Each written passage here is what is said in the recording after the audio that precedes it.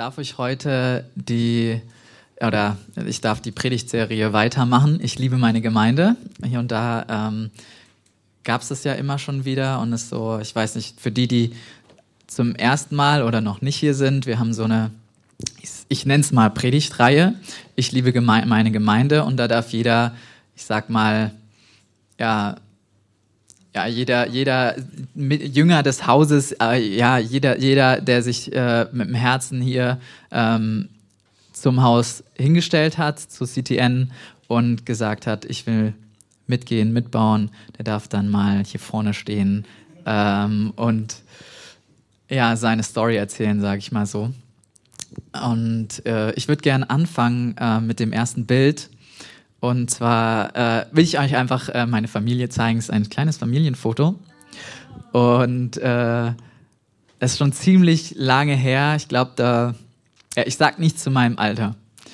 Wer von den beiden, von den Vieren bin ich denn?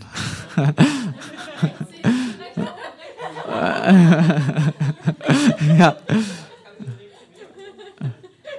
Genau, also ich bin der auf unterster Ebene sitzt. Also genau, ich weiß nicht, da war ich 6 oder so. Genau, das sind meine lieben Eltern, Manfred und Dagmar und mein wunderbarer Bruder Ruven. Vielleicht schauen die zu gerade, ich weiß es nicht. Ich glaube nicht. Ich glaube, die haben heute was vor. Aber die haben schon gefragt, ob man es nachschauen kann. Also genau. Und du kannst gerne das Bild wieder ausblenden. Ich würde einfach mal anfangen mit meinen ersten 3 Jahren oder euch kurz damit reinnehmen. Und zwar waren meine Eltern Missionare in Tunesien für 5 Jahre. Und da habe ich die ersten 3 Jahre meines Lebens verbracht. Ich habe leider keine Erinnerungen, also kann ich euch dann nicht viel erzählen von. Wir sind dann zurück nach Deutschland, als mein Bruder eingeschult wurde. Genau. Das gehört einfach mit zu meinem Leben dazu. Also habe ich gedacht, ich erzähle euch das einfach auch. Und ja, genau, dann sind wir zurück nach Deutschland und ich habe so das christliche Leben, wie man es so kennt, als Kind einer gläubigen Familie, habe ich kennengelernt. Wir sind jeden Sonntag in die Gemeinde gegangen. Ich war immer in der Kinderstunde mit dabei und wir haben vor dem Essen gebetet, vor dem Schlafengehen habe ich immer gebetet und ich kann mich noch erinnern, wie jeden Tag irgendwie entweder meine Mama oder mein Papa zu mir ins Bett gekommen ist und dann entweder haben sie gesagt, wollen wir noch beten, oder ich habe gesagt, wollen wir noch beten. Und dann war ich so, danke lieber Gott für diesen schönen Tag und bitte lass mich gut schlafen. Amen. Schenk uns schöne Träume. So, und das war voll der schöne, herzliche Kinderglaube, den ich da erleben durfte. Es war wirklich, wirklich wertvoll für mich. Und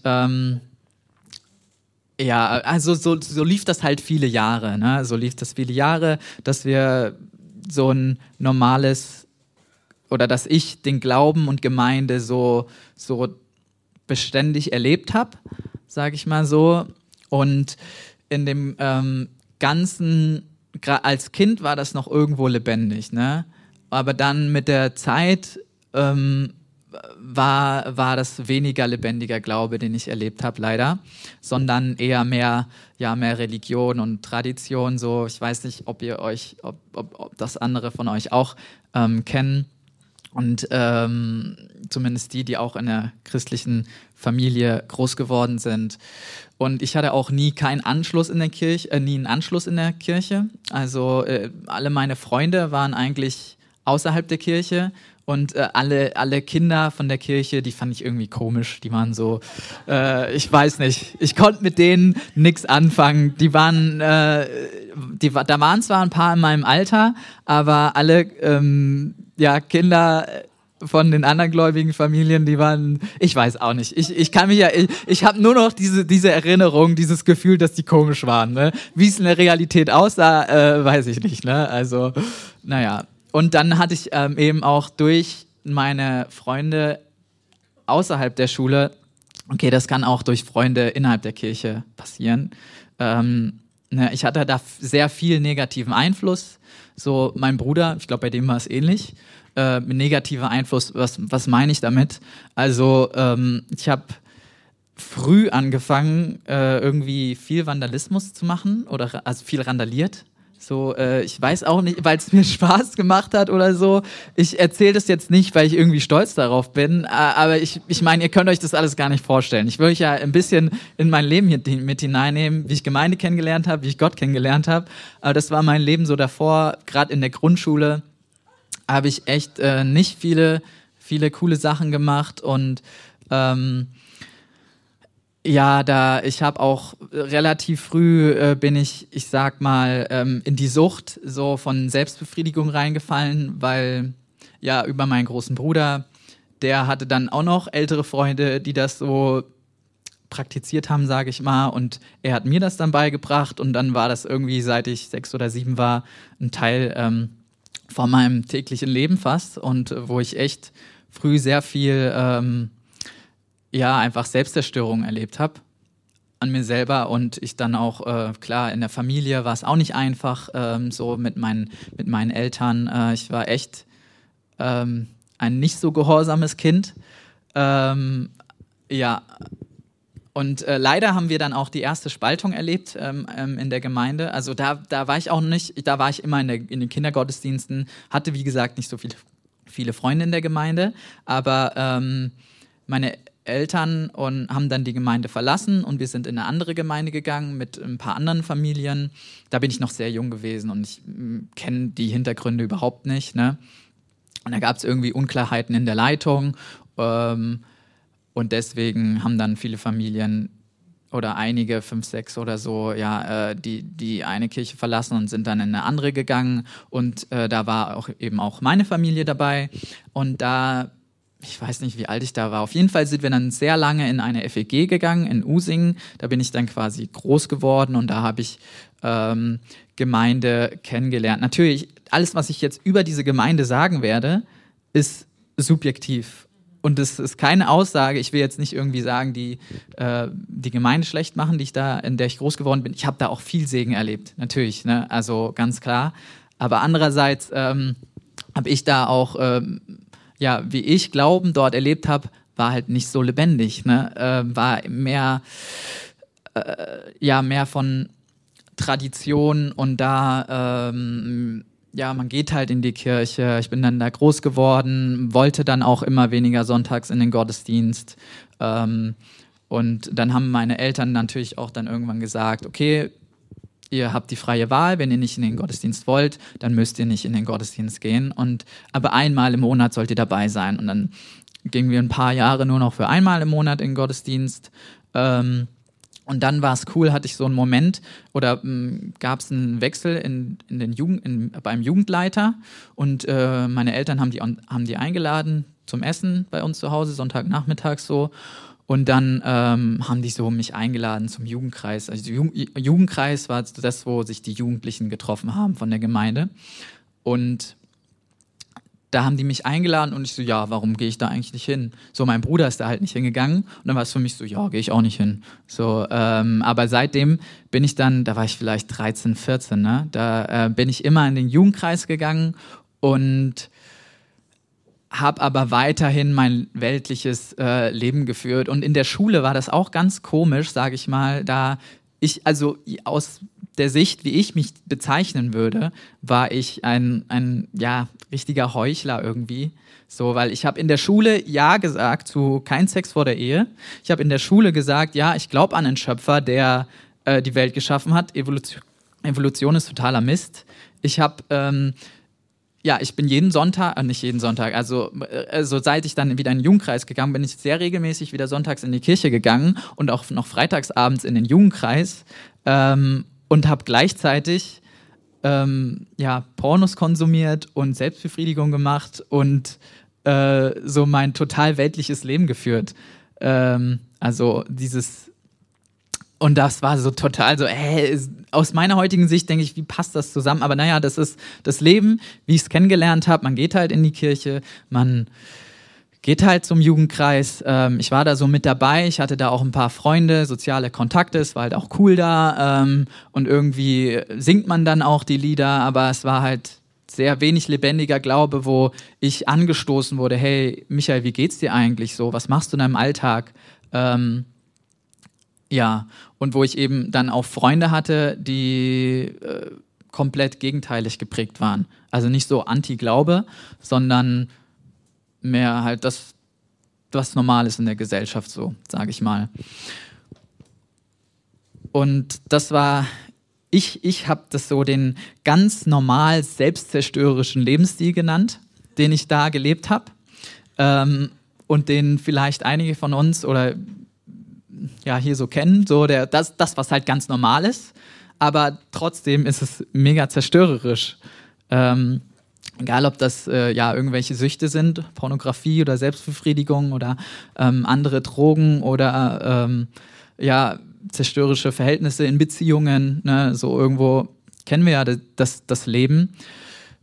Und ich habe auch viel Götzendienst an meinem eigenen Körper betrieben, sozusagen. Einfach der Körperkult, der in unserer Kultur so normal ist, in unserer Gesellschaft, dass wir gut aussehen wollen, Sixpack, richtig breit aussehen. Das war für mich, mein ganzer Tag hat sich ein paar Jahre nur um mich selber da gedreht und nur um darum, wie ich aussehe, dass ich mein Training zur perfekten Zeit machen kann. Dann kann ich noch Hausaufgaben machen, dann esse ich und dann habe ich so quasi ganz getaktet. Wann esse ich, wann kann ich Hausaufgaben machen, wann habe ich mein Training. So und habe da auch viel auf meine Ernährung geachtet und so. Was natürlich kann man sagen, ja, das ist doch voll super. So, du bist ja richtig sportlich gewesen und du ernährst dich bewusst schon als junger Teenager. Und es war eigentlich total der Götzendienst für mich, so, wo es alles sich nur um mich gedreht hat. Irgendwann dann mit 17, sage ich mal, kam das zum Glück. War relativ spät in meinem Leben, einfach diese Partyszene, so Alkohol und dann mit der Zeit auch noch Marihuana, so hier und da mal ausprobieren, wo ich fast jedes Wochenende mit Freunden mich besoffen habe. Und das war ganz normal. Unter der Schule halt, unter der Woche war ich in der Schule und am Wochenende eben das ganz normale Besäufnis. So. Und dann gehst du am Sonntag in den Gottesdienst und Freitag in den Jugendkreis und das war dann so die Woche. So, das war mein ganz normal selbstzerstörerischer, heuchlerischer Lebensstil. Und so habe ich halt auch irgendwie Gemeinde kennengelernt, so dass man nicht hinterfragt. So natürlich, ich war ja Jugendlicher, ich war in der Pubertät, ich war mit meinen Peers unterwegs, also mit den Gleichaltrigen, die halt meine Freunde waren, ne? Und natürlich, da mit den Leuten, mit denen du dich viel umgibst, so wirst du dann auch so. Und da war das ganz klar, also ganz logisch vorauszusehen quasi, dass wenn die dann irgendwann anfangen mit Alkohol zu trinken, dass ich dann auch mit dabei bin und dass wir dann auch auf Partys gehen. Und ich muss echt sagen, was der ganze Bereich körperliche Sexualität angeht, bin ich echt bewahrt worden. So, ja, danke Jesus. Und eigentlich könnte man hier sagen, dass ich mich dann ab dem Zeitpunkt dem Christentum abgewendet habe und gesagt habe, okay, tschüss, das ist alles völliger Quatsch. Ich lebe mein Leben. Aber da zum Glück waren da meine Eltern. Zum Glück waren da Jugendleiter, die mich mit auf Konferenzen genommen haben. Zum Glück war da immer der Heilige Geist, der an mir gezogen hat und mich einfach zum Herz des Vaters gezogen hat. Ne? So, und ich habe mich dann auch irgendwann taufen lassen. Das war sogar genau in dieser mega heuchlerischen Zeit, sage ich mal so. Also ich bin Michi und ich rede jetzt einfach so, wie ich rede. Ne? Also ich hoffe, ihr versteht mich. Und also da war ein Grundstein, sage ich mal so, was einfach ein gläubiges Leben angeht. Da war Gebet, da war auf jeden Fall ein Bewusstsein der Existenz Gottes. Ich wusste, es gibt Gott, ich wusste, es gibt Jesus und ich wusste, er ist am Kreuz irgendwie gestorben für meine Schuld. Also hier drin wusste ich das, konnte es irgendwie erzählen.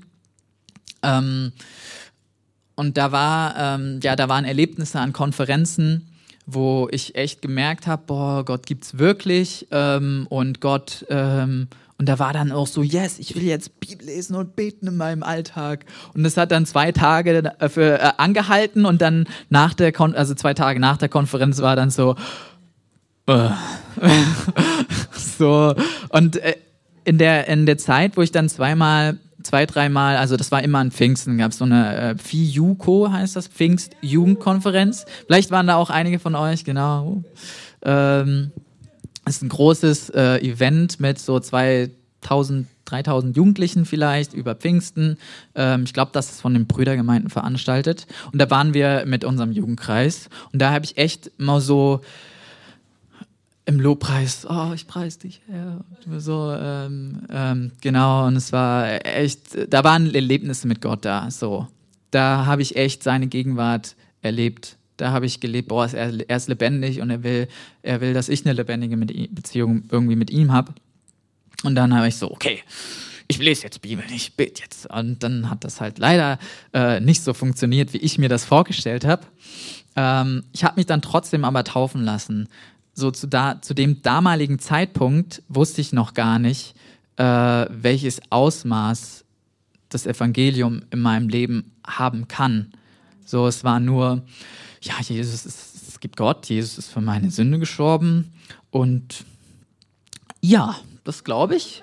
Deswegen lasse ich mich auch taufen. Und damals hatte ich dann noch eine Freundin, die war auch gläubig und hat sich auch taufen lassen, beziehungsweise sie hat sich dann von mir getrennt. Und kurze Zeit danach war die Taufe. Und es war dann so ein blöder Zufall. Taufe war in meinem Kopf gar nicht drin. So, dass ich so, ja, ich will mich taufen lassen. Und mein Vater ist dann auf mich zugekommen und hat dann mit mir geredet, hat gesagt, hey, überleg doch mal, willst du dich nicht auch taufen lassen? Er hat einfach nur diesen Gedankenanstoß gegeben. Und dann waren das so diese zweigeteilten Gedanken so, oh, sie hat gerade mit mir Schluss gemacht und sie lässt sich auch taufen. Vielleicht wäre das ja irgendwie ein Zeichen, dass ich sie zurückgewinnen kann, irgendwie so. Und andererseits war das dann wirklich, ich hatte ja einen Glauben. Ich hatte ja eine Entscheidung irgendwie so, ja, es gibt Gott und ja, es gibt Jesus und der ist für meine Schuld gestorben. Ich glaube das. Und andererseits waren dann die anderen Gedanken, ne? Und dann habe ich mich auch taufen lassen. Und da habe ich auch ein paar Bilder mitgebracht, wie ich dann da stand. Das war in Usingen am Hartsteinweiher, so ein kleiner Weiher. Ja, genau, kannst ruhig nächstes Bild. Ja, es war mit dem Pastor Tobias, auch ein ganz toller, hingegebener Pastor. Genau. Und da kam ich aus dem Wasser, habe bekannt, dass Jesus für meine Schuld gestorben ist. So, aber trotzdem hatte ich noch meinen selbstzerstörerischen Lebensstil. Trotzdem hatte ich noch, ich sag's mal, dieses Heuchlerische, so, ja, kein Sex vor der Ehe. Ja, Gott ist der Schöpfer und der Urknall oder Evolution ist Quatsch. Ja, ich gehe in den Gottesdienst. Ja, ich gehe in den Jugendkreis. Aber ich mache Selbstbefriedigung regelmäßig, ich schaue Pornografie und ich hatte überhaupt kein Sündenbewusstsein da. Das war so, ja, ich mache das halt. So, ich habe mich da nie reflektiert. So, ich habe dann nie drüber nachgedacht, dass das irgendwie selbstzerstörerisch sein könnte. So, es war einfach Teil meines Lebens. Das war ganz normal. So, das machen doch meine Freunde, das macht doch jeder. So, ja, wirklich crazy. Und dann kam zum Glück nicht zum Glück, dann kam, Gott sei Dank, echt mein Bekehrungsmoment, sage ich mal, so habe ich es genannt. Da hat mein Vater, das war dann 2013, glaube ich, mich und meinen Bruder auf die Männerkonferenz in Bad Gandersheim eingeladen. Und eine Konferenz nur für Männer, keine Sorge, es gibt da auch eine Frauenkonferenz, die da jährlich stattfindet. Und ich kannte dieses Konferenzjahr. Also für mich war das ja normal. Ich bin auf Jugendkonferenzen gegangen, dann war es so, okay, mein Papa lädt mich jetzt auf eine Männerkonferenz ein, ja, da kann ich doch auch mal hingehen. Und dann hatte ich da auch diese Lobpreismomente, wo ich im Lobpreis stand und Gott gepriesen habe. Und dann haben wir da das Lied Mittelpunkt gesungen. Viele von euch kennen es vielleicht. Sei du der Mittelpunkt in meinem Leben, sei du der Mittelpunkt in meinem Herzen, ich gehöre dir. Und von dem an war das nicht nur so ein Lippenbekenntnis, sondern ich habe echt gemerkt, boah, Gott lädt mich ein in dieses Leben mit ihm. Und ich habe echt in meinem Herzen gemerkt, boah, ich kann das gerade richtig beten. Ich habe richtig gemerkt, da ist lebendiger Glaube, mit dem ich diese Liedzeilen spreche und singe, dass er der Mittelpunkt in meinem Leben ist, dass Jesus der Mittelpunkt in meinem Herzen ist und ich ihm gehöre. Und das war so stark. Und danach gab es auch einen Bekehrungsaufruf. Haben die extra so gesagt, ja, und gerade die noch nie ihr Leben Jesus gegeben haben, sollen vorkommen. Und ich wusste, ich muss davor. Bin ganz schnell vorgegangen. Ich war schon getauft. Ich hatte ein christliches Leben. So, ich hatte schon das volle Programm irgendwie da miterlebt. Hab's dann auch so, war dann da vorne. Aber ich wusste, ich habe noch nie Gott mein Leben gegeben. Ich habe noch nie Jesus in mein Herz eingeladen. Ich habe noch nie diese Lebensübergabe gehabt. Und es war so, dann in der Zeit danach war es so, wie kann das sein, dass ich so ein heuchlerisches Leben geführt habe, so oft im Gottesdienst war in der Gemeinde und das noch nie mich jemand gefragt hat.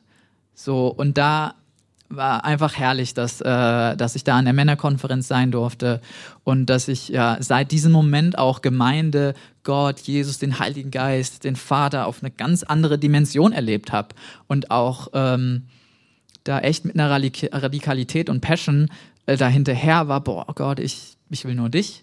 Und danach, nach diesem Lobpreisanbetungsmoment und ich dann vorgegangen bin, sind die mit allen anderen Männern, die auch vorkamen, da weiß nicht mehr, wie viele das waren ein paar, sind wir dann in den Nebenraum gegangen und da war dann nochmal ein Bibelschüler, das Glaubenszentrum in Bad Gandersheim ist auch eine Bibelschule und da war ich dann mit einem Bibelschüler und habe mit dem nochmal gebetet und habe dann echt das auch nochmal so in meinen eigenen Worten ausgedrückt, dass nur Jesus Herr in meinem Leben ist und dass er Zugang zu jedem Zimmer in meinem Lebenshaus hat. So oder so ähnlich habe ich es gebetet und seitdem will ich einfach nur noch Jesus. Auch wenn es da noch andere Momente gab in meinem Leben, von denen ich noch gleich lesen werde. Aus meinem Tagebuch werde ich auch was lesen. Claire hat mich inspiriert. Aber wie war dann mein Weg, Jesus nachzufolgen in Gemeinde? Also wir sind, wie gesagt, da bin ich weiter in den Jugendkreis gegangen, aber ich wusste, ich kann nicht mehr mit meinen Freunden chillen. Ich kann nicht mehr mit denen samstagsabends mich besaufen. Das geht einfach nicht. Und von dem Tag, und mein Bruder hat auch ein ähnliches Erlebnis gehabt, ne, dass er voll radikal für Gott entbrannt ist. Und da wussten wir, wir können nicht mehr mit unseren alten Freunden zusammen sein. Es waren natürlich tolle Menschen, mit denen wir super Beziehungen hatten. Ich hatte da echt meinen besten Freund, mit dem ich 5 Jahre lang bester Freund war und wir sind Stunden spazieren gegangen, haben uns unsere Geheimnisse erzählt und echt eine super Zeit gehabt. Tolle, wirklich Freundschaft durfte ich da erleben und trotzdem wusste ich kann nicht mehr mit dem samstagsabends zusammen sein. So, ich war noch in der Schule, natürlich, und da hatten wir unsere Gemeinschaftszeit, aber es war echt, das war so ein radikaler Cut dann, und die haben das bis heute noch nicht verstanden, warum so ich das gemacht haben muss. So, für mich war das so eine logische Konsequenz. Genau, und dann haben wir, mein Bruder und ich, zu zweit auch Freundschaften im Jugendkreis geknüpft und haben dann einfach Sonntagnachmittags dann auch da auch zwei Teenager angerufen, haben gesagt, hey, habt ihr Bock, was zu machen? Und seitdem ist so eine richtige Kultur entstanden, wo wir fast jeden Sonntag Nachmittag dann so über ein Jahr mit den Teenagern aus dem Jugendkreis Gemeinschaft hatten.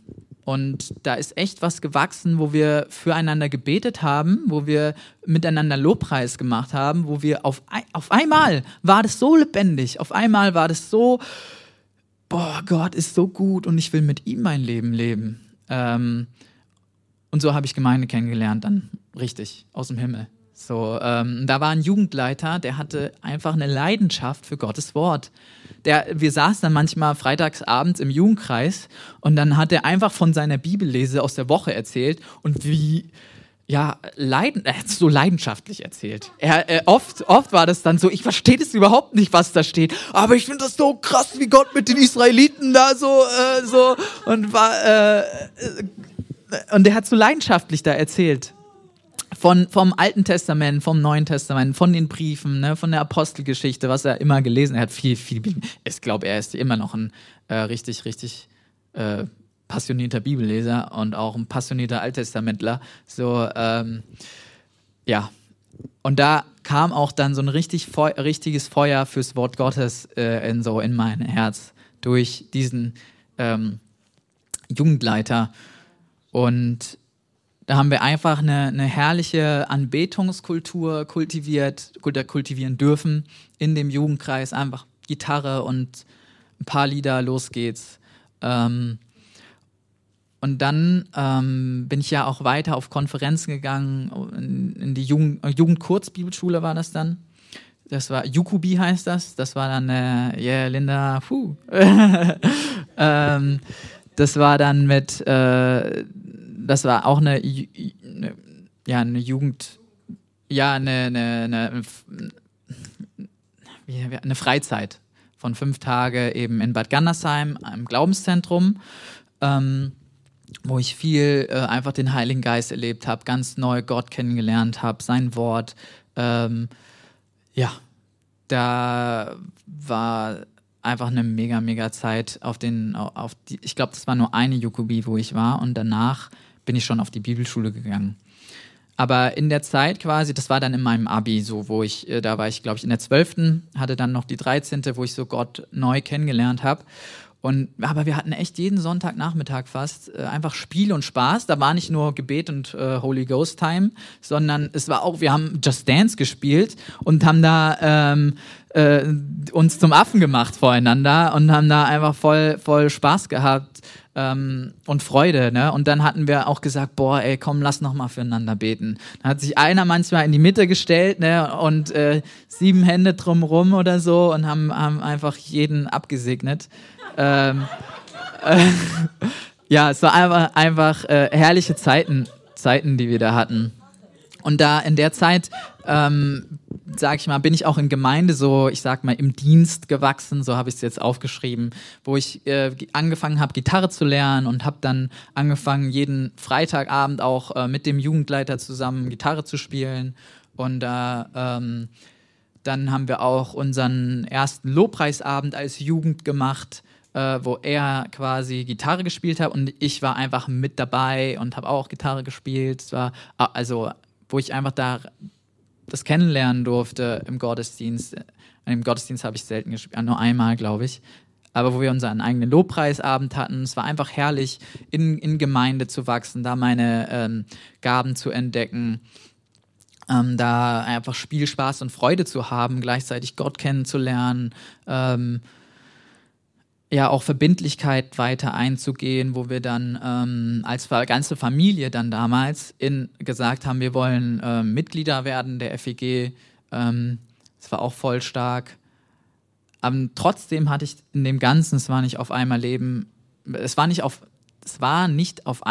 dass mein Leben komplett radikal geändert war. Also eigentlich schon, ne? Aber trotzdem war da immer noch ein Weg der Heilung. Gerade was Selbstbefriedigung und Pornografie anging, das war eine Sucht, die ich damals hatte. Und Gott kann alles tun, wirklich. Mein Weg war halt ein anderer, sag ich mal so. Und auch der ganze Körperkult, das sich vergleichen, das ist immer noch ein Weg der Heilung, ne? Wo ich einfach weiter meine Gerechtigkeit entdecken darf, wo ich weiter das, was Jesus mir geschenkt hat, dass das auch vom Herz in den Kopf geht. So. Und dass ich das mit meinem ganzen Leben auch lebe, da einfach seine Identität kennenzulernen. Das war weiter ein Weg. Leider haben sich dann meine Eltern getrennt und da auch natürlich ein Weg der Heilung in der Beziehung. Nicht nur wegen der Trennung, sondern auch, weil da vorher einfach Verletzung da war in Familie. Also es gibt keinen perfekten Vater, es gibt keine perfekte Mutter und da habe ich einfach viel Vergebung gebraucht, dass ich meinen Eltern vergebe, dass ich mir selber vergebe und ja, einfach herrlich, wie Gott da Heilung gebracht hat in unsere Familie, in mein Herz. Und dann irgendwann kam auch die Frage auf, was mache ich nach der Schule? Also als ich noch in der Schule war, waren meine Eltern noch nicht getrennt. Und dann, was mache ich nach der Schule? Und da war für mich klar, auf jeden Fall, ich will eine geistliche Ausbildung machen. Ich will irgendwo auf eine Bibelschule, irgendwie sowas. Ich habe keinen Bock, irgendeinen Beruf zu lernen, irgendwas zu studieren und irgendwie sowas Weltliches zu machen. So, ich wollte radikal für Gott einfach erstmal ihn kennenlernen, sein Wort kennenlernen. Was heißt es, Christ sein im Alltag zu leben? Ich wollte eine Charakterschule. Ich wusste irgendwie, Charakterschule, yes, Charakterschule ist doch cool und so. Das habe ich dann auch gekriegt. Ich bin dann ins Glaubenszentrum gegangen, also da, wo ich Gott auf eine ganz neue Art und Weise kennengelernt habe, war für mich die logische Konsequenz. Ich gehe ins Glaubenszentrum und mache da Bibelschule. Da ist so eine Jüngerschaftsschule eben. Genau das, was ich gerade beschrieben habe. Gott kennenlernen, sein Wort, Charakterschule und ja, es war mega stark. Und da war ich dann 2 Jahre und im 2. Jahr habe ich so ein tolles Tagebuch angefangen. Da will ich euch mal eine Sache vorlesen. Das ist jetzt ich sag nichts. Ich hielt meine Bibel in der Hand, um zu lesen. Doch dann bekam ich irgendwie ein leichtes Gefühl der Angst. Angst, dass Jesus etwas von mir fordert, das ich nicht erbringen möchte. Wie zum Beispiel nicht mehr so viele Bücher lesen und mehr die Bibel studieren. Das war auch die Sache, die er forderte. Naja, auf jeden Fall werde ich die Bücher abgeben, die ich mir ausgeliehen habe und mehr die Bibel studieren. Ich habe die Angst beiseite gelegt und möchte alles tun, was mein Herr von mir verlangt. Und jetzt geht's ans Bibellesen. Eine halbe Stunde ist jetzt schon fast vergangen und ich habe immer noch nichts gelesen. Nur Kapitel 6 von Wer du bist in Christus, ein anderes Buch, was ich nicht abgegeben habe. Und ein paar Bibelverse. Hebräer 10,14 ist der Hammer. Ich weiß einfach nicht, welches Anstreichsystem ich nehmen soll. Ja, das ist ein komischer Grund, nicht Bibel zu lesen.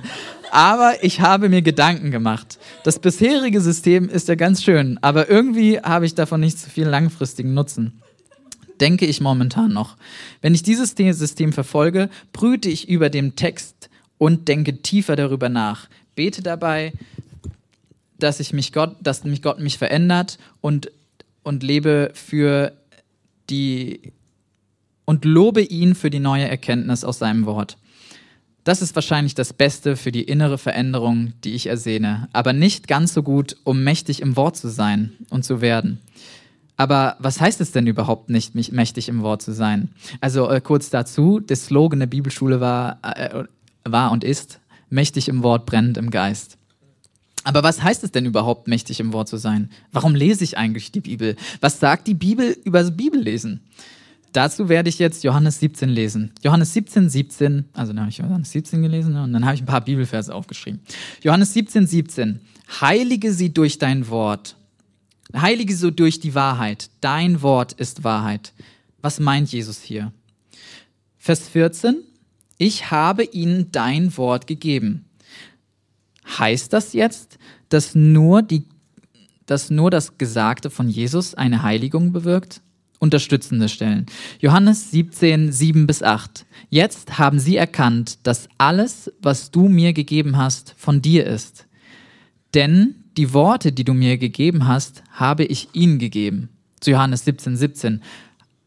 Noch eine Bibelstelle ergänzend. Psalm 119, 160. Die Summe deines Wortes ist Wahrheit. Also nicht nur NT oder Evangelium, sondern die ganze Schrift. Weitere wichtige Stellen. 2. Timotheus 3, 16, 17. Alle Schrift ist von Gott eingegeben, nützlich zur Lehre, zur Überführung, zur Zurechtweisung, zur Unterweisung in der Gerechtigkeit, damit der Mensch Gottes richtig ist, für jedes gute Werk ausgerüstet. Plus Epheser 2,10, plus Psalm 119, Vers 154, 155, 156, am Ende Jesaja 55, 10 und 11. Die Zusage, dass das Wort Gottes nicht leer bleibt, sondern es bewirkt, was Gott gefällt. Und dann habe ich die Bibelstellen gelesen, das mal kurz so stichpunktartig aufgeschrieben. Wenn ich das Wort Gottes nicht kenne, kann ich, und dann Doppelpunkt, nicht in den guten Werken laufen. Dann habe ich keine Lehre, keine Überführung, keine Zurechtweisung, keine Unterweisung in Gerechtigkeit. Und damals war es so, yes, ich will ich will Charakterschule, ich will Zurechtweisung, ich will Unterweisung. Ja, dann habe ich keine Rettung, keine Belebung, kein Heil, kein Leben, keine Heilung. Das Wort Gottes und dann noch Punkt. Ne? Also das Wort Gottes sagt so viel darüber, was im Wort Gottes steckt. Und das war echt so voll, also auch die Bibelschule, so viel einfach herrlich lebendiges Wort Gottes, was ich gelesen habe. Viele himmlische Lehre, die ich hören durfte. Und dann, weil es so ein Schlussfolgerungsstrich, so ein Doppelstrich-Pfeil, es gibt sehr viele Gründe zum Bibelstudium. Ja. Und dann habe ich noch am 9.01.17, ich habe das Datum vergessen vorzulesen, ich werde jetzt nicht nochmal zurückblättern, Nachtrag bezüglich des Bibelstudiums. Meine Hauptmotivation und mein Hauptgrund zum Bibelstudium ist, dass ich Gott näher kennenlernen möchte, näher an sein Vaterherz. Dieses Buch, die Bibel, ist ein Beziehungsbuch zwischen mir und meinem Vater. Und das durfte ich einfach voll kennenlernen, so in der Bibelschule. Ich war mit mit 3, also wir waren zu 4, mit 3 anderen jungen Männern im Zimmer. Und ich liebe das. Ich habe es geliebt und ich würde jedes Mal wieder da reingehen und sagen, es gab auch manche, die gesagt haben, nie wieder. So, es war jetzt gut, dass ich das durchlebt habe, aber dieser Käfig mit 4 oder 3 anderen gleich Männern oder Frauen aus, gab auch Frauenzimmer, will ich mir nicht nochmal antun. Und wie gesagt, da habe ich viel Charakterschule erlebt, Persönlichkeitsentwicklung, Lehre, innere Heilung. Meine Eltern haben sich dann in der Zeit getrennt, wo ich innerlich heil werden durfte, wo das super aufgefangen wurde, wo der Heilige Geist mich dann einfach angesprochen hat, darüber Bücher zu lesen, was Männlichkeit angeht. Und da hat er einfach Heilung gebracht. Und auch das Einander dienen, miteinander wachsen und so dieses einfach Jüngerschaftsprozesse zu umarmen. Und dann hoffe, ich komme bald zum Ende. Was ich so in meinem oder auch durch mein Zeugnis euch so mitgeben möchte. Natürlich sind da viele andere coole Sachen, von denen ich erzählen könnte. Oder wo ich sagen würde, das ist mein Herz, das will ich euch mitgeben. Aber heute möchte ich den Fokus darauf legen, starke Entscheidungen zu treffen. Und da hatte ich ein paar Erlebnisse in der Bibelschule, wo ich zum Beispiel abends, als schon eigentlich, ich sag mal, Ausgangssperre war, da gab es dann eine bestimmte Uhrzeit, wo wir nur noch auf dem Zimmer sein durften. Und dann wurden halt auch, das ist halt ein großes Gelände, wurden alle Türen zugeschlossen und ich war halt noch draußen. Und dann wollte ich wieder reingehen und macht die Tür auf und es war dann abgeschlossen. Und es war so, und es gab noch eine Tür, ne, wo man rein konnte mit einem Code. Natürlich wusste ich den Code, aber das war halt ein mega Umweg für mich. Ich musste dann irgendwie da noch draußen rumkurven und bis ich dann endlich zu der Tür, und das war so, dann war so diese Entscheidung. Ich könnte jetzt mich darüber aufregen und so, oh Mann, warum ist das schon so früh? Warum müssen die jetzt schon zuschließen? Und was soll das Ganze?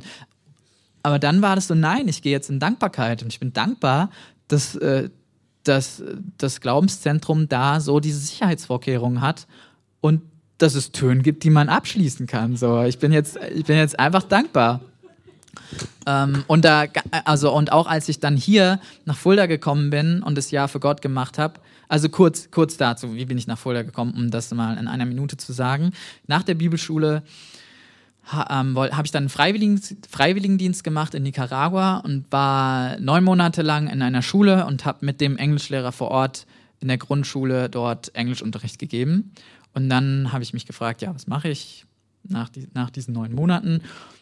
Und dann wollte ich soziale Arbeit studieren, habe mich an verschiedenen Universitäten, Hochschulen beworben und Fulda hat mich als erstes angenommen. Ich kannte hier schon den Benny und ich wusste, dass die Alizé hier hingegangen ist und die Nina, ein paar Leute, die das Jahr für Gott hier gemacht haben. Und dann wusste ich, hey, die waren mit mir auf Bibelschule, wenn die in die Gemeinde gehen, die Gemeinde muss gut sein. So, das war die automatische Schlussfolgerung. Bibelschule war so gut, Leute von der Bibelschule gehen in die Gemeinde muss gut sein. So, genau. Und dann bin ich hierher gekommen, habe erst mal ein Jahr hier, sage ich mal, so die Gemeinde kennengelernt und habe dann im 2. Jahr das Jahr für Gott hier gemacht, lokal und habe halt dann auch noch studiert. Und in der Lehre hier, ich hatte ja schon so viel Lehre, aber das war durch die Bibelschule. Und oft war das so, oh Mann, ich will dienen, ich will für andere beten, aber hier haben die so eine Gebetskultur von empfange erst einmal und sei einfach hier. Und es war so für mich so, oh Mann, ich will doch für die anderen beten. Warum beten wir als Jahr für Gott nicht miteinander und so. Ich war so ready einfach, ne? Auch natürlich 2 Jahre Bibelschule gemacht und dann kannst du nicht mehr auf dem Stuhl hocken. So. Aber es war dann immer noch die Entscheidung, wo ich gesagt habe, okay, wo ich dann oft von meiner WG hierher gekommen bin, okay, ich möchte heute empfangen. So, die Entscheidung, Gott hat was für mich, was ich empfangen darf. Ich darf mein Herz aufmachen und empfangen. So, es war eine Entscheidung. Ganz, ganz klar. So, ja. Dann lese ich noch den 2. Tagebucheintrag vor, den ich euch mitgeben möchte.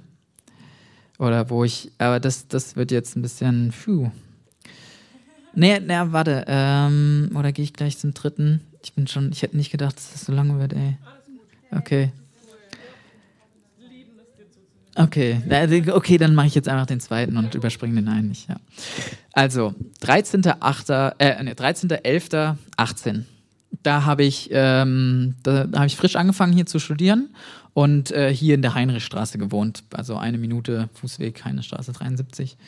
Und da habe ich angefangen, hier mehr in das Büchlein reinzuschreiben. Der erste Eintrag, den ich hatte, war ja den ich vorgelesen habe, war Anfang 2017. Das heißt, das ist jetzt fast 2 Jahre vergangen, seit ich das. Und ich habe zwischenzeitlich viele reingeschrieben und dann mal wieder weniger. Naja. Heute betrachte ich wieder eine kritische Fragestellung. Das Lustige dabei ist, dass ich mich schon im Vorhinein fragte, welche Worte ich wähle und wie ich den Text anfange. Ich mag es einfach drauf loszuschreiben und die Worte dann fließen zu lassen. Dabei finde ich es schade, dass meine Hand langsamer als meine Gedanken ist. Nun denn, kommen wir zu besagter kritischer Fragestellung. Ich schreibe das auf, um meine Gedanken klarer formulieren zu können und eine Antwort zu finden, die tatsächlich auch meinem Inneren entspricht und nicht nur ein flüchtiger Gedanke ist. Es geht um das Thema meinen Platz finden.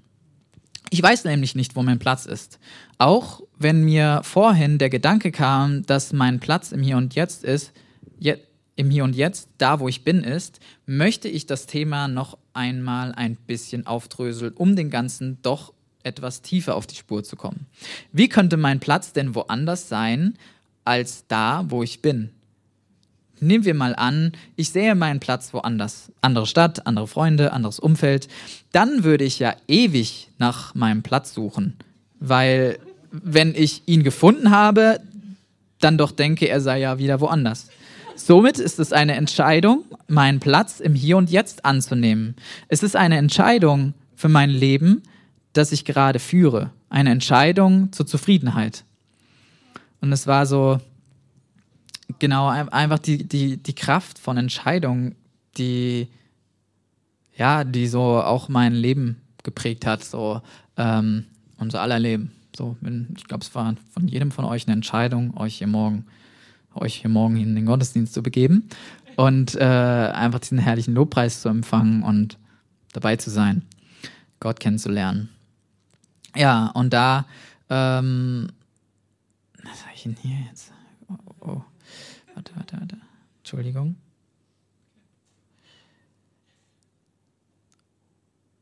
Und in dem allen will ich auch betonen, dass in Entscheidungen treffen so viel Gnade ist. So viel Gnade, Jesus hat es möglich gemacht, dass wir einen Zugang zum Vater haben. Und da ist alles möglich, auch direkt. Und trotzdem ist da wie bei mir ein Weg der Heilung aus Sucht, aus Krankheit, aus zerstörten Beziehungen. Da ist ein Weg, Gott zu erleben, sein Wort kennenzulernen, heil zu werden im Innern, seine Persönlichkeit kennenzulernen und in Gemeinschaft aufzublühen. Und ja, Jesus hat es mit seinem Tod möglich gemacht. So, er nahm die Schuld, er nahm meine Schuld, er nahm unsere Schuld, dass wir einen freien Zugang zum Vater haben. Gott kann nicht sich mit Sünde vereinen. Und am Kreuz hat er alle Sünde genommen, und dass wir eins mit ihm sein können. Und mit Gott ist jetzt alles möglich. So. Und das war ein fertiges Werk.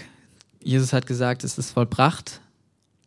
Und genau darin dürfen wir leben und das entdecken. Das ist ein Prozess, da einfach in der Fülle weiter die Fülle zu leben. So aus der Fülle zu leben und da einfach ein Gehen von Herrlichkeit zu Herrlichkeit. Und genau darin dürfen wir Entscheidungen treffen.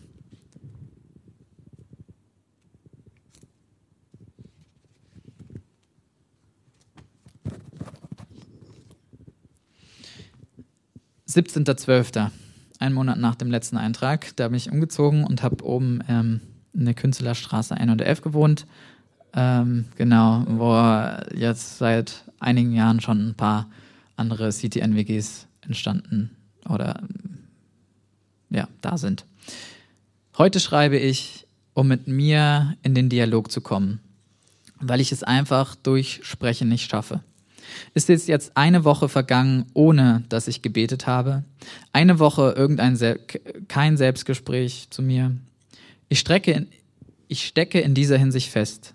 Auslöser vor einer Woche war, dass ich mir Pornos reingezogen habe und mehrmals Selbstbefriedigung gemacht habe. Dann kam noch dazu, dass ich krank wurde und somit mich selber vom sozialen Leben ausschloss. Folglich hatte ich eine super lazy Woche und mir gestern wieder Pornos angeschaut. Gegenüber Gott fühle ich mich wie ein kleines, beleidigtes Kind, das nicht mehr mit seinem Vater spricht, weil es einfach in Trotz und Selbstmitleid badet. Gegenüber mir selbst fühle ich mich wie der wirklich dümmste Mensch der Welt. Ich beleidige mich in Gedanken oft selbst, wie dumm ich sei, dass ich mich hasse und nochmals, wie dumm ich sei, weil ich gerade so lebe, wie ich lebe. Lang schlafen, Selbstbefriedigung, Pornos, nicht beten, schlecht essen, ich klag mich an. Was bleibt mir noch zu schreiben? Finde ich an diesem Abend den Durchbruch? Ich denke nicht. Es fehlt mir am Ziel. Ich weiß nicht, ob ich weiter Christ sein kann. Ich merke innerlich den Herzschlag für, ja, du kannst. Aber mein Kopf, Gehirn, Gedanken, habe ich jetzt nicht aufgeschrieben, und Emotionen sprechen sich ganz klar dagegen aus. Ich lege alles offen hin vor Gott. Du weißt, dass ich keine Kraft zur Entscheidung für dich finde. Obwohl ich weiß, dass alles vorbereitet ist, dass ich mich an deinen Tisch setzen kann, wende ich mich ab. Obwohl ich weiß, dass ich rein und gerecht vor dir stehe und dass du mich liebst, finde ich keine Worte, um Ja dazu zu sagen. Ich merke, wie doch vieles, was ich tat oder als Kind Gottes tun will, für mich war. Zwar schon irgendwie mit Liebe, aber damit ich mich rühmen kann. Gerade dann, wenn es um meine Zukunft gerade dann, wenn es um meine Zukunft ist, das, was ich tun will, für meine Anerkennung bei anderen. Es sind zwar Sachen, die ich aus christlicher Motivation heraus mache, aber trotzdem immer noch, um anderen und mir selbst zu gefallen. Es reicht ja nur der Gedanke, die Vorstellung, dass jemand zu mir sagt, wie toll ich bin, weil ich dies oder jenes mache und ich fühle mich gut. Ein Beispiel war und ist Putzen. Ich putze ordentlich, weil ich es selber wichtig finde, dass es ordentlich ist. Jetzt war voll dramatisch, jetzt werde ich wieder lustig. Ne? Beim Putzen denke ich dann an andere, die mich für meine Arbeit loben. Und diese Vorstellung reicht mir als Anerkennung aus. Ich habe ein Problem mit Anerkennung. Ich weiß momentan nicht, wie es mit mir selbst weitergehen soll. Das ist das viel größere Problem. Irgendwie sollte und möchte ich wieder zurück in den sicheren Hafen, aber ich weiß nicht wie. Ich weiß, da ist Motivation zu leben, zu lernen, zu investieren, aber ich selber blockiere die Motivation, weil ich mich von Gott abgewandt habe und weder weglaufen noch mich umdrehe. Weder weglaufe noch mich umdrehe. Ein Tag später. Es ist wie eine kleine Therapie. Nur ich, der Stift und das Blatt, und dabei kommt wieder meine Suche nach Anerkennung durch. Wie ich daran denke, dass jemand meine Aufzeichnung sieht und dann irgendwie sowas sagt wie, boah, Michi, du bist so toll.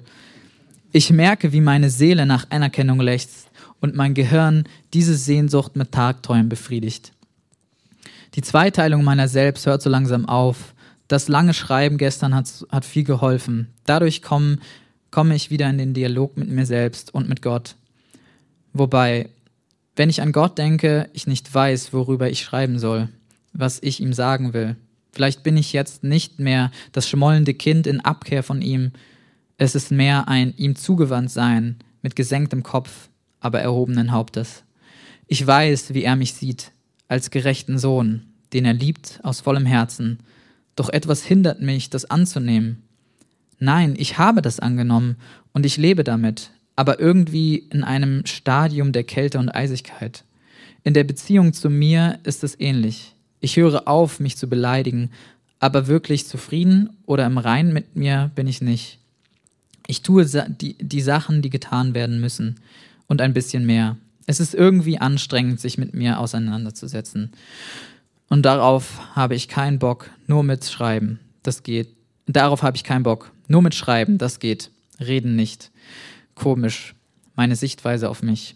Als gäbe es zwei von mir, den äußeren und inneren Michi. Der äußere redet zum Inneren und der nochmal mit sich selbst. Der äußere Michi ist meist fröhlich und gut drauf. Selten kommt der Innere zum Vorschein. Ich übertreibe gerade ein bisschen. In Bezug auf meine letzte Woche und dem, was ich vorhin schrieb, der innere Michi war gespalten. Langsam ist er nur noch eine Person. Der äußere Michi ist momentan noch weit vom Inneren entfernt. Deswegen denke ich, kann ich auch nicht mit mir selbst sprechen. Ein Tag später. Ich komme an einen Punkt an, wo ich weiß, was zwischen mir und Gott steht. Es ist eine Entscheidung, aber nicht irgendeine. Mein Leben Gott hinzugeben, wäre einfacher. Es geht um die Entscheidung, Gott über Familie und Freunde zu stellen. Ich fühle die Schwere. Ich würde gerne nach Bochum gehen, zu Paula, Sophie und Malle. Das waren die Kollegen oder Freunde, mit denen ich in Nicaragua war. Alle in eine WG. Meine Freunde von der Bibelschule sind zwar auch da, aber mit der Nika-Gruppe, also Nicaragua, fühle ich besondere Verbundenheit, weil ich frei sein kann bei ihnen, vor allem mit ihnen. Ich zog sogar den Gedanken in Erwägung, Gott abzusagen, wegen diesen Freunden. Und da kommt die Entscheidung, für Gott oder für Freunde. Genauso bei Familie. Für Familie oder für Gott. Jetzt überspringe ich ein bisschen. Das ist zu persönlich.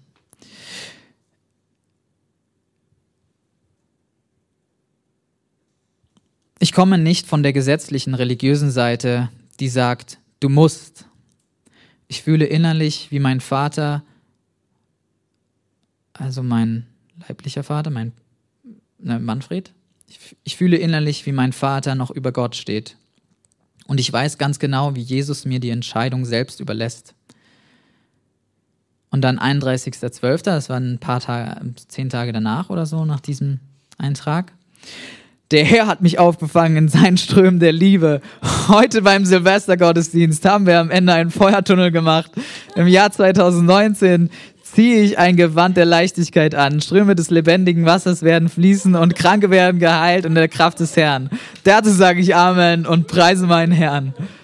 So, ja, damit möchte ich schließen. Ich würde gern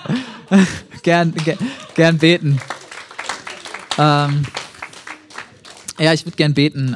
Einfach das, weil ich erlebt habe, so wie kraftvoll es ist, Entscheidungen zu treffen. Auch da, wo wir manchmal gar nicht können. Wo wir irgendwie sind, ich bin so innerlich zerrissen und so, ich weiß gar nicht, was mit mir los ist. Ich weiß doch, dass Gott gut ist. Ich weiß doch, dass er mich liebt. Ich weiß doch, dass er seinen Sohn geopfert hat und mir alles schenken will. Ich kann aber nicht Ja dazu sagen. So. Und da ist ein Weg, miteinander zu gehen, genau in dem, einander zu tragen. Und dann der Heilige Geist gibt uns die Kraft, Ja zu ihm zu sagen. Ja zu seiner Liebe. Ja zu Jesus, seinem Sohn. Und er gibt uns genauso die Kraft, miteinander hier Gottesdienst zu leben, Gemeinde zu bauen und da auch eine Entscheidung zu treffen, so wie meine Familie damals die Entscheidung getroffen hat. Wir wollen verbindliche Mitglieder in der FEG werden, wo wir waren. Und da eine Entscheidung zu treffen, ich will mit Gott seine Königsherrschaft ausbreiten im Leben.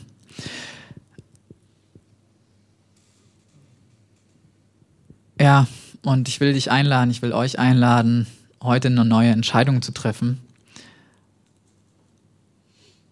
unser Leben Gott hinzugeben, Gott in unser Herz einzuladen, wenn hier Leute sind, die das noch nie gemacht haben. Und Gott ist so gut. Und wenn wir diese Entscheidung treffen, dann hat er einen guten Weg mit uns. Dann ist er unser guter Hirte in allem. Und auch wenn es weh tut, kann auch wehtun, unsere Gedanken erneuern zu lassen, ganz tief zu gehen. Ja, wenn du dich eins machen möchtest mit mir, dann kannst du gerne aufstehen oder auch innerlich einfach dein Herz öffnen.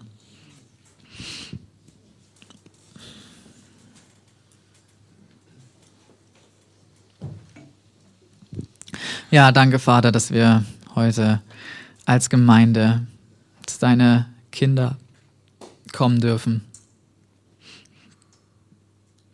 Ja, du bist hier. Du bist hier, Vater. Du kennst unsere Situation, wo wir gerade sind, was wir mitbringen mit unserem Leben. Ja, und du klagst uns nicht an. Du schaust uns an mit Augen voller Liebe. Du sprichst uns, Ermutigung zu. Das ist kein Urteil. Jesus hat das Urteil getragen. Das ist keine Anklage. Jesus wurde angeklagt. Das ist keine Schuld. Jesus hat die Schuld getragen. Herr, danke, Vater, dass wir in Reinheit vor dich kommen dürfen. Als Gerechte. Ja, und gemeinsam wollen wir eine Entscheidung treffen, dir unser Leben hinzugeben, dich über alles zu stellen. Du bist unser Ein und Alles. Wir wollen dich lieben mit unserem ganzen Verstand, mit all unserer Kraft und mit unserem ganzen Herzen.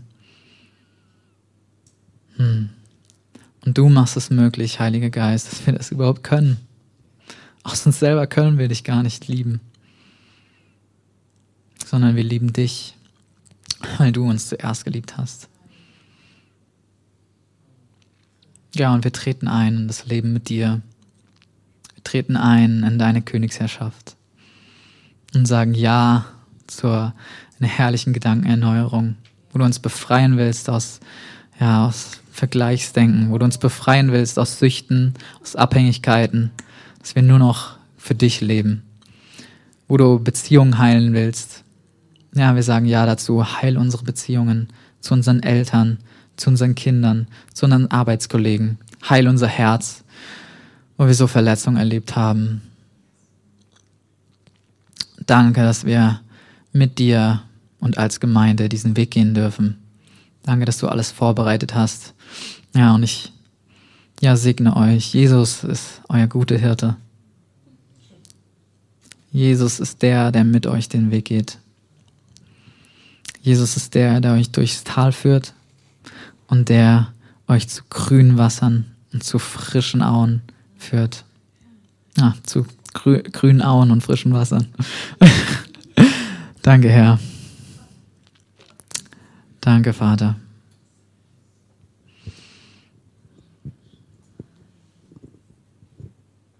Amen.